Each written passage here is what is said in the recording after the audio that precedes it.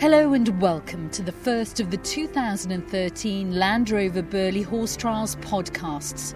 I'm Sam Lloyd, and coming up in the programme, we hear from the riders who tell us why Burghley is so special, including the thoughts of the defending champion. So I'm very much focused now on this week, Burghley here, and I'm pretty much wanting to win it. Even first, second and third would be all right. We learn what it takes to achieve top marks in dressage. If it looks easy, if the horse is moving and carrying the rider in a really, not even spectacular, but really smooth and regular way, and everything looks like it was born to do it, it's doing it for itself and the rider's just enjoying it, those are the best ones. While the event director gives us a taster of what to look forward to over the 4 days. There's so much on at the event, over and above the horses. Lovely trade stands at Burghley. Everyone comes to do their Christmas shopping. We've got a great food walk. I think we've got over 50 exhibitors in the food walk. So the shopping will be mammoth at the event. But first, the Land Rover Burghley Horse Trials is undoubtedly the autumn highlight in the equestrian calendar, attracting the top riders from all over the world. Set in the stunning grounds of Burghley House in Stamford, Lincolnshire, riders from 11 different countries are taking part, with 5 former winners. And there's no doubt this is a firm favourite for everyone. Oliver Townend. Burghley's the 4-star event in my opinion. I think it's probably the hardest competition in the world to win. Been lucky enough to do it once, hopefully my time will come again not too far in the distant future. Nicola Wilson. It's something that we always look forward to. It's fantastic to be here. It's always fantastic to ride at 4-star level and have horses competing at this level, and it's very exciting. Andrew Nicholson. Burghley's my favourite event. I've been quite upfront about that for quite a long time. There's something about the place here, like we've driven in here this morning, and it's a very relaxed, friendly sort of atmosphere when you first arrive. But it's not all about eventing at the top level, as event director Elizabeth Inman explains. There's so much on at the event, over and above the horses. Absolutely glorious weather at the moment. Lovely trade stands at Burghley. Everyone comes to do their Christmas shopping. We've got a great food walk. I think we've got over 50 exhibitors in the food walk. So the shopping will be mammoth at the event. We've also got a celebrity chat show area where all the riders go and talk to the public. Masses on for the kids. On Thursday we've got the Pony Club team jumping in Ring 2 in front of Burghley House. The finals of our Dubarry Young Event Horse classes on the Friday. On the Sunday we've got, moving to the racing, we've got Neptune Collonges and Cato Star parading the main ring. We've also got the winning pony medalist team from the European Championships parading on Sunday. And then moving perhaps on to a more macho visitors, we have the Land Rover Ultra Deck.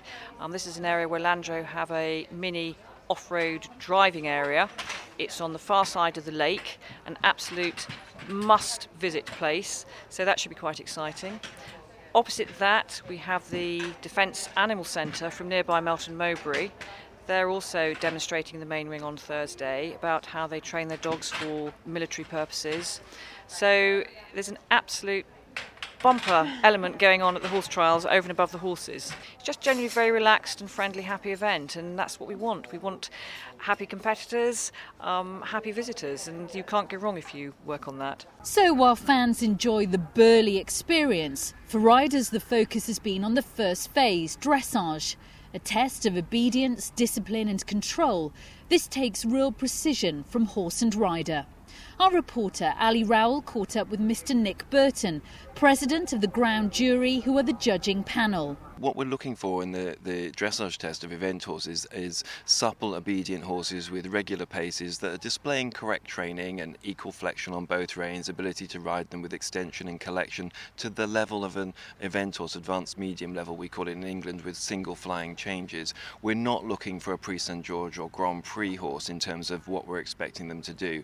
We want the riders to develop and train their horses in a very gymnastic and elastic way, and so this test for those horses that are trained in that way should present no problems at all. What are the horses, or what are the traits of those horses that really stand out, the ones that are going to come and finish in the top sort of 3 or 4 after the dressage phase? If it looks easy, if the horse is moving and carrying the rider in a really, not even spectacular, but really smooth and regular way, and everything looks like it was born to do it, it's doing it for itself and the rider's just enjoying it, those are the best ones. So on to the competition, and day one was dominated by Ingrid Klimke, who recently won team gold and individual silver at the FEI European Eventing Championships in Malmö, Sweden. The German, who's making her debut at Burghley, was the only rider to score below 40, with a score of 39 on FRH Abraxas. Abraxas really did a very wonderful test. He was lovely, he was supple, but also very expressive.